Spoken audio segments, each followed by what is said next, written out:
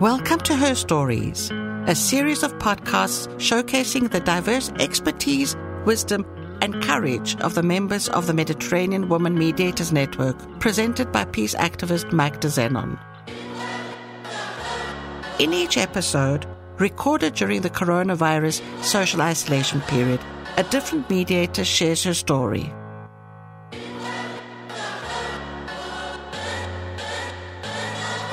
Hello, this is Magda, and today on Her Stories, we speak with Karma Ekmekci. Karma is an international affairs advisor to the former PM of Lebanon, Saad Hariri, and the founder of #DiploWomen. Welcome, Karma. Hello, Magda. Thank you so much for having me. I'm here in Beirut, not too far away from you, but, confined like you. But with the coronavirus, we're all far away, unfortunately. Karma, I know you well, and you wear so many hats and you're so multidimensional. If you had to describe yourself to me, how would you describe yourself? Give me a little bit background about Karma. Well, I'd like to think of myself as someone who can bridge opinions and bring people together rather than create wedges between opinions and ideas and people and countries. I see myself as someone who has much to learn yet, but who's already had quite the experience over my 15-year career between the United Nations and the public sector or the para-public sector, advising the Prime Minister of Lebanon on foreign policy. During these times, I've seen a lot, I've heard a lot.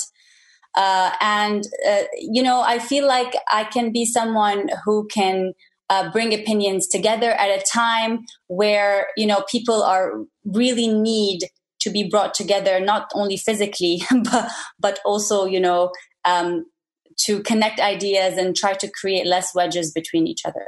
Before we get into more details about your experience, can you give us a little bit of a small description about the context in which you developed Lebanon? I know it's a big history. I know it's complicated, but as simply as you can, the context in which you work, operate, and live.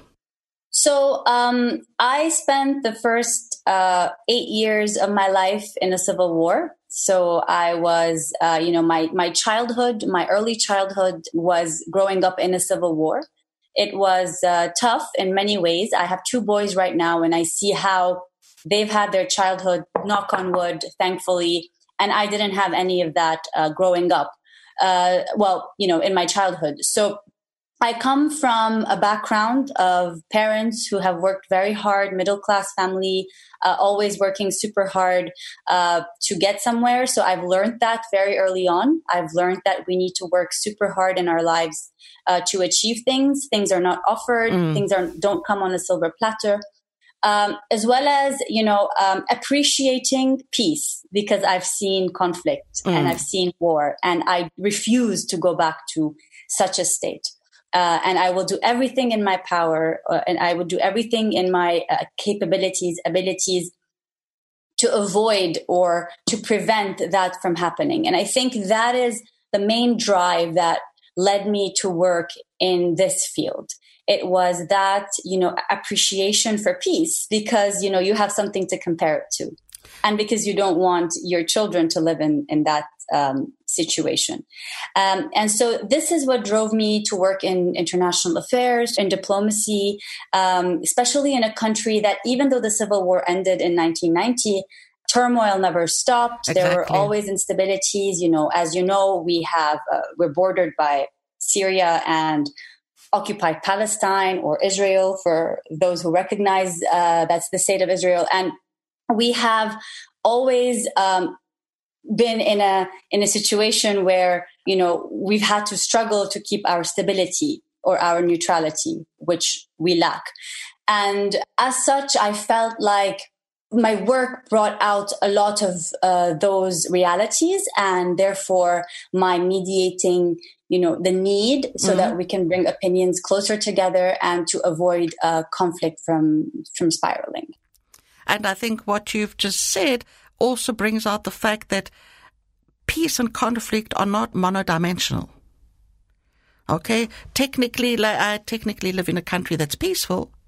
I live in one of the safest countries in the world, but is it peaceful? So I think what you're saying about things, you get a peace settlement, but is there peace afterwards? You get a government in power, but are things settled? So I think you've brought about... Absolutely. And one thing that I've worked on for the past 10 years extensively is that, as some of our listeners may know, in 2006, there was a war, between, that started by Israel, and there was a war between Lebanon and Israel. And,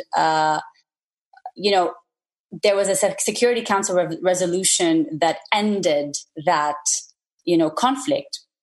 But that Security Council resolution stipulated a cessation of hostilities to be moved towards a permanent ceasefire. We still have not moved to a permanent ceasefire 10 years later. And that's one of the areas that I've worked a lot on and focused a lot on in the past few years, the past 10 years, to be able to achieve. And it tells you how difficult that is, given all the regional dynamics and all the inertia that comes with the diplomacy. Exactly.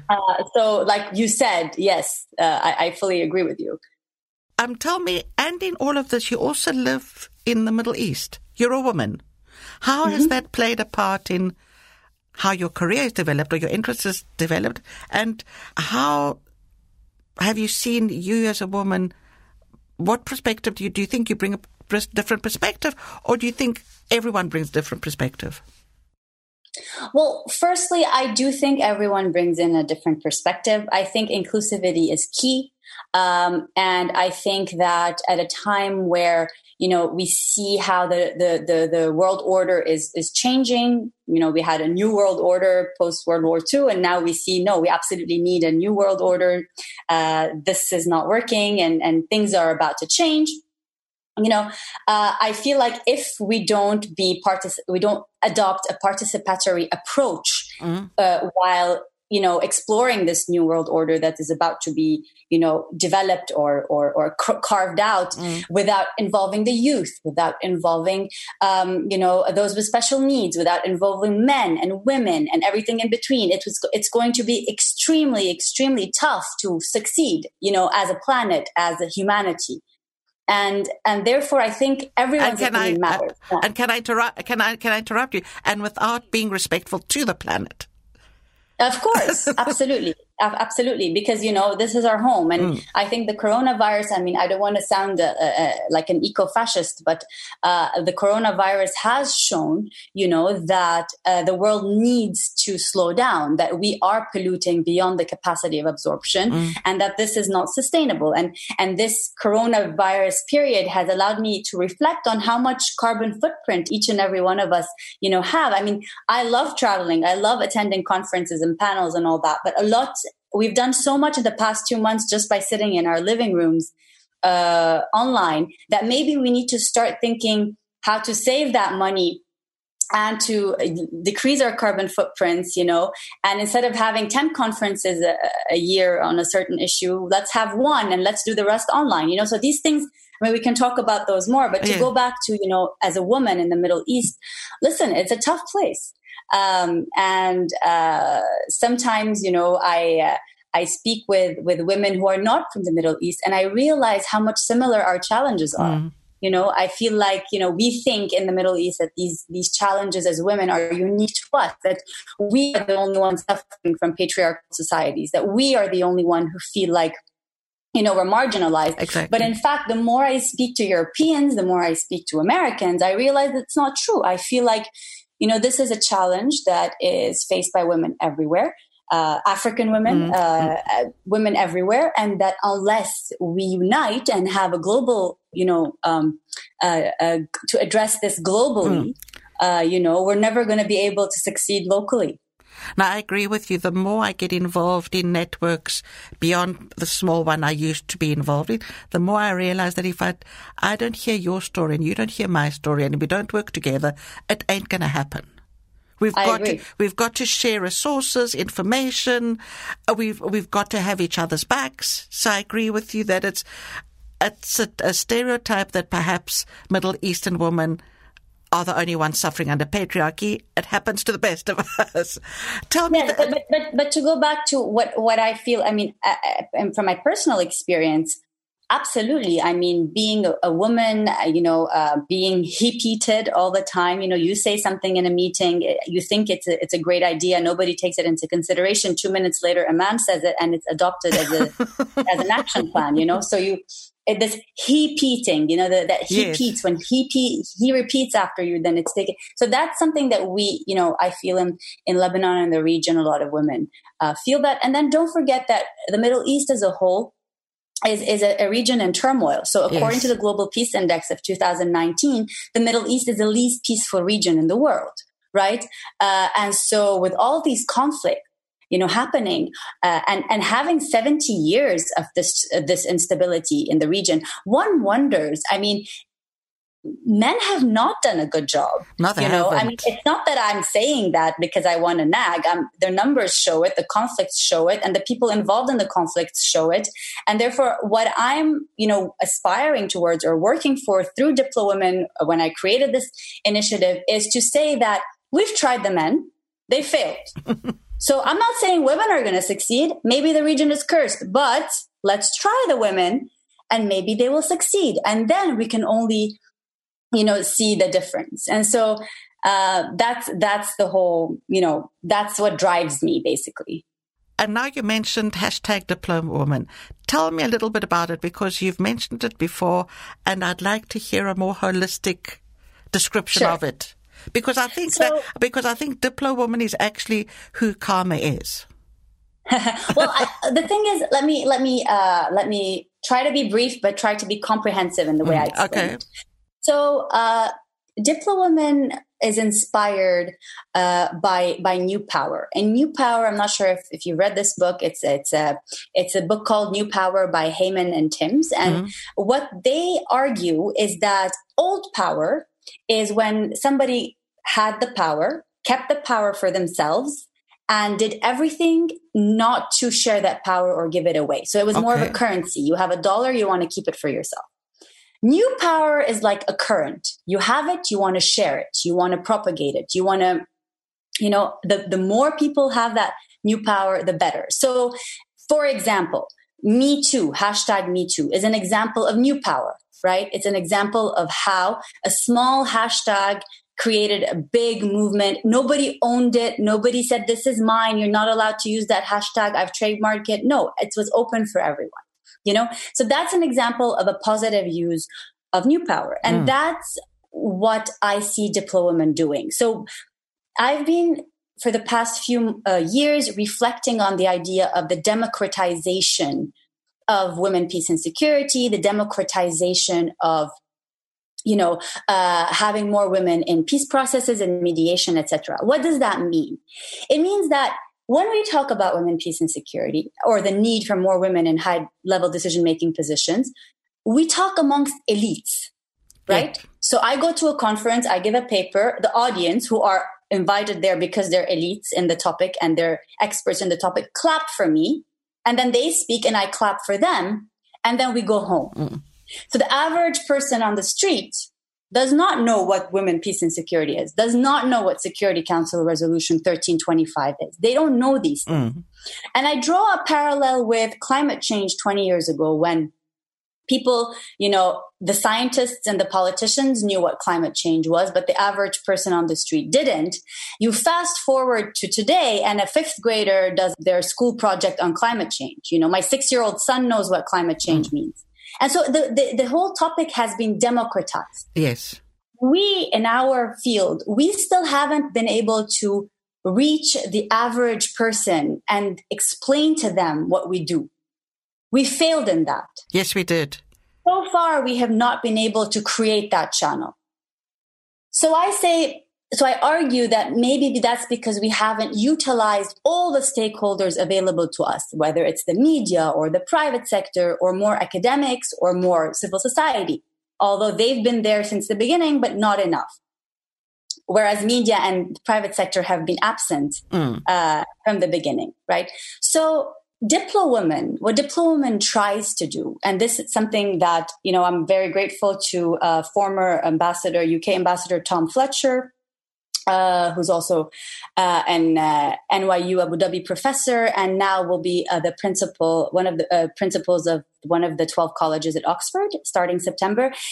We worked together to develop Diplo Women further, to be able to try to reach the audience, the masses, the mainstream, so that we take it away from the elite and create ownership for the girls who are 15 and 14, and their only role models right now are models in fashion models or Kim Kardashian. Actresses. Why is that the case? Why do they have more access to these people and don't know the great women who are in politics or in diplomacy? And so one way to democratize, one simple first step to democratize this was to create a word that is palatable to the mainstream.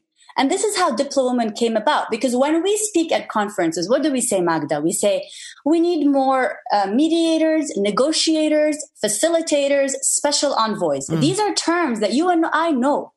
But the average person, when I say average, I mean not one who is involved in this field, does not know. Yes, I agree. So I wanted to lump all these terms, and in my op-ed, the one that I've shared with you, I say that I ambassadors, special envoys, facilitators, mediators, peace builders, peacekeepers, UN peacekeepers, for instance, or African Union peacekeepers, or et cetera, et cetera, et cetera. All these are Diplo women. They are all women who are using their diplomatic tools,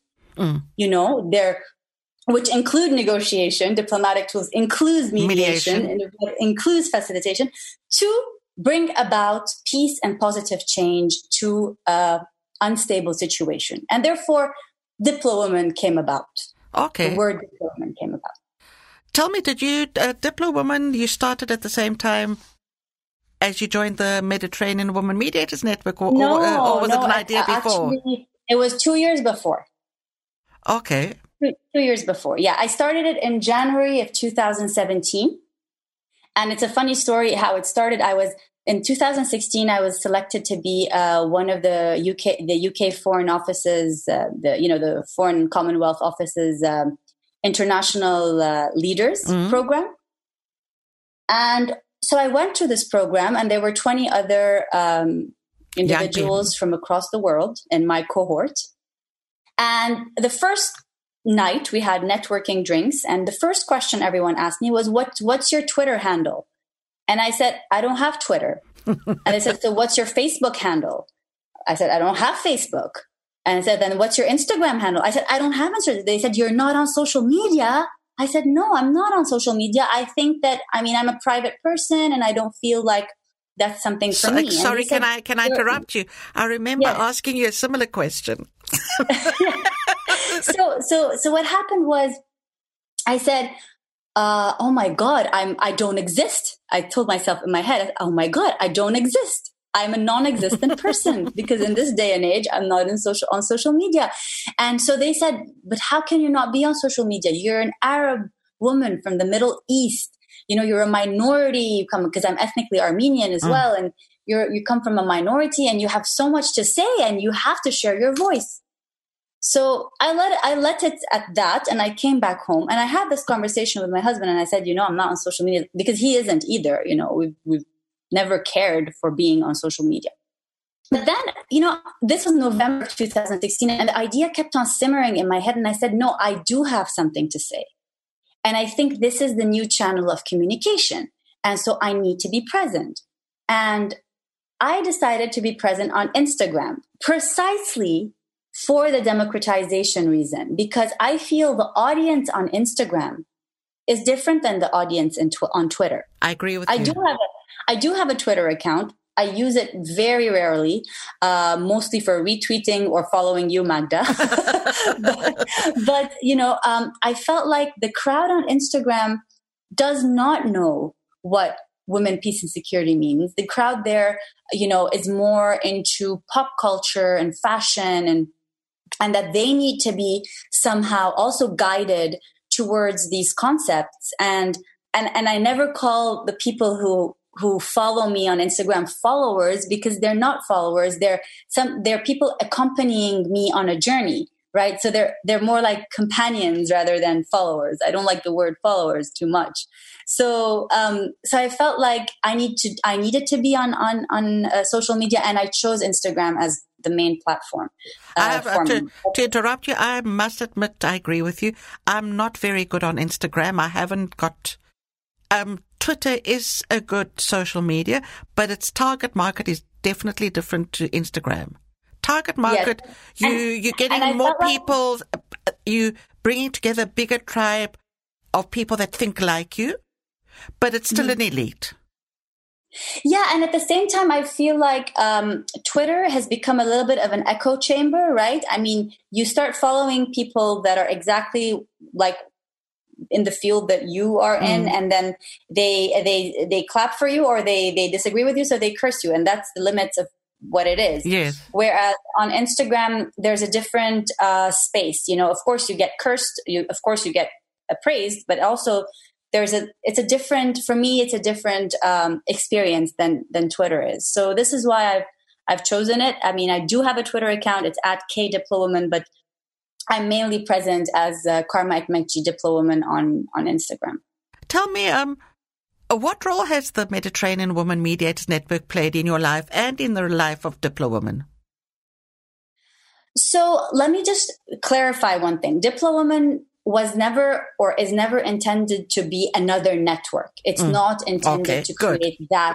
You know, it's not an association where, you know, you become a member and then I ordain or bless you as a Diplowoman. It doesn't work that way. I don't baptize you as Diplowoman. Like, everyone can be Diplowoman. Everyone can use the hashtag. It's not for me to keep. On the contrary, I'll be shooting myself in the foot if it's for me to keep. Okay. It's for me to share. It's for others to share. It's for people to use when they make these posts, so that we can create, you know, because the hashtag can be followed, and then you create this online Instagram hashtag Diplowoman database where we can all see who these people are, right? So if you post something and you hashtag Diplowoman, and then someone in Africa hashtags it, and then someone in Australia hashtags it, you know, we use that one hashtag to define our work. Then we have a database automatically created. Okay. Now I'm understanding. You don't need to spend money for it. It's just there, you know? Okay. Now I'm understanding it better. And on the mediators, the Mediterranean Mediators Network, other than that it brought me to you and that we met and we became close friends, I think that I've met so many amazing human beings, amazing women who have done so much in their respective fields, in their countries. I'm privileged and blessed to be part of this group, and in turn, part of the global alliance for women mediators. And I feel like this is only the beginning. You know, we're in our infancy stage. We still haven't done everything we want to do, and we still haven't started. So I'd say to all these listeners, watch out for these networks. You know, we're going to change. We're going to change the world. Well, I totally agree with you. Every time I go to a meeting of either the Mediterranean Women Mediators Network or the Women Mediators across the Commonwealth, I learn one more thing. I meet one more awesome woman. I'm surprised with something new. So I agree with you. Peace is on her way. Yes. We're going to change the world and the paradigm. Because we're going to give a piece of our minds. Yes, we are going to give a piece of mind. If you had a bit of advice to give to younger women coming into diplomacy, what would that be? What would you tell them not to make their journey shorter? Because we all need to make our mistakes. Of course. I've learned early on that we can't let others learn from our mistakes. That everyone needs to make their own mistakes. But what is the piece of advice you would give a younger woman or man? Because I agree with you, we need men along with us on this journey. 100%. I think we need neo-feminism because feminism, the old school, the way it's the understanding, I think right now it's starting to become obsolete. Like you know how every concept needs to renew itself. We definitely need. When we say feminists, we also mean men. We also mean the men, the he for she's, the support, you know, the ones who are going to help us pave the way forward. So I agree with you. But for the young girls, I would say This is, and I always say this to my students as well when or when I give seminars. I always give this example. And sometimes if someone's heard this before, I'm sorry, it's redundant, but I feel like it's really to the point, is that we don't work in a field where we go home at the end of the day. We don't own a store where we go home at the end of the day, open up our Excel sheets and say, today we made $500 or today we lost $400. The impact of the work we do may or may not be felt in our lifetimes. So it's frustrating. It's frustrating work, what we do, right? It's sometimes, maybe the impact would be felt by my children, maybe by their grandchildren, the work that I'm doing today. Who knows? So if someone is going into this business to reap rewards or reap quick rewards, then this is not for you, because this business requires a lot of patience, right? It requires a lot of self-motivation. Sometimes you'll get frustrated and you need to motivate yourself to keep going because you think things are bleak. I mean, I've worked on files for the past 10 years that have moved only by an inch, right? Does that mean I should have not worked on them? No. I laid down foundations for others to build on. That work had to be done. These things do take time. And therefore, my advice is please be patient because this is not going to reap immediate fruits. And two, be passionate, but not emotional. Because the minute we internalize the stuff that we see, the hardships that we see in conflict areas or in bad situations, the minute we become, emotional about the work we do, we failed. I'm not saying we shouldn't be compassionate or we should have no feelings. I'm saying be passionate, but not emotional, because it will break us quickly. When you get emotional, it's a drain. Oh yeah, of course. It's a drain, and then you're not effective. You're not effective anymore. Because this field, whether we like to say it or not, is politics, huh? I mean, we work in politics. We can't. We're mediators. We're diplomat. No, we work in hardcore politics. That's just another face of it, right? And so politics is hard. It's difficult, and if you bring it home with you, it drains you, right? So you have to have that kind of insulation where you say, this is the work that I do. And I will not let it get to me. I have to work on my mental health not to affect me. I mean, the women that we know, Vesna and others who've worked in major conflict zones, what they've seen in their lives, bodies, dead bodies, war, bombs, shells. I mean, if you get frustrated and it gets to you, then you can't do the job. So you have to have tough skin. So girls, you need to have tough skin. You need to be passionate and you need to be patient. I remember once I was doing a job with I was working for a support center for migrants and immigrants. And I worked there for about 8 months. And I think the day I stopped is the day my son said to me, "You're very ugly when you come home from this job. You're mad, you're angry, you're frustrated. I want you to leave." And I thought to myself, the time was obviously wrong and I wasn't getting the support at work, but I suddenly realized, what? Bringing it home means bad news. It means I might not have been effective at work as well. 100%. And I think this is a good example what we're living today. 70% of healthcare workers are women across the world, and what they're seeing and what they're dealing with and how they're trying to keep their families safe, I think is also another example of how, women have to have this ability. Yes, they do. Tell me, so that we can end off this interview on a positive note, if you had to name a her woman that's inspired you or that you think is the perfect role model, whose name would you give and why? Oh, that's a tough one. There's so many around these days. You shouldn't. There's a choice now. It has to be my mother. Hands down, no questions asked. It's my mother. Of course, because this is a woman who raised a child in a war. She had to go to work. She would leave me with my grandmother, she not knowing whether I'll be alive if she came back home. I mean, it's not like we had WhatsApps and phone lines, right?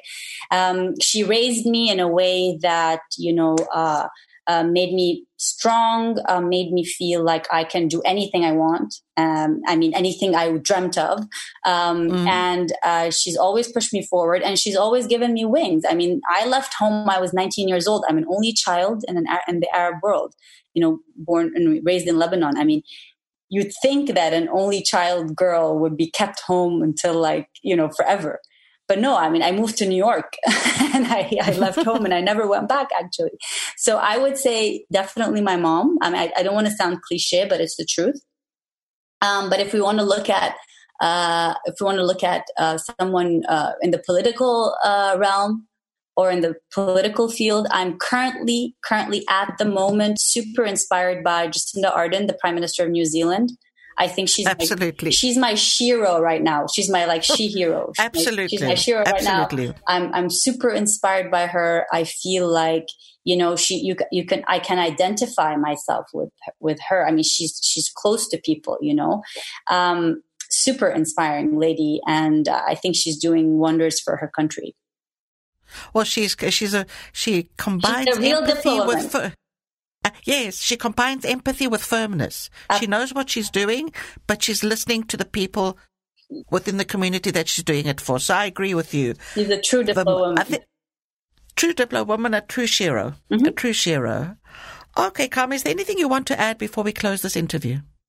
I just want to say thank you, Magda. I hope that I wish you luck. I think what you're doing is fantastic. I cannot wait to hear the rest of the podcast. The final product. And I'll make sure to share them. And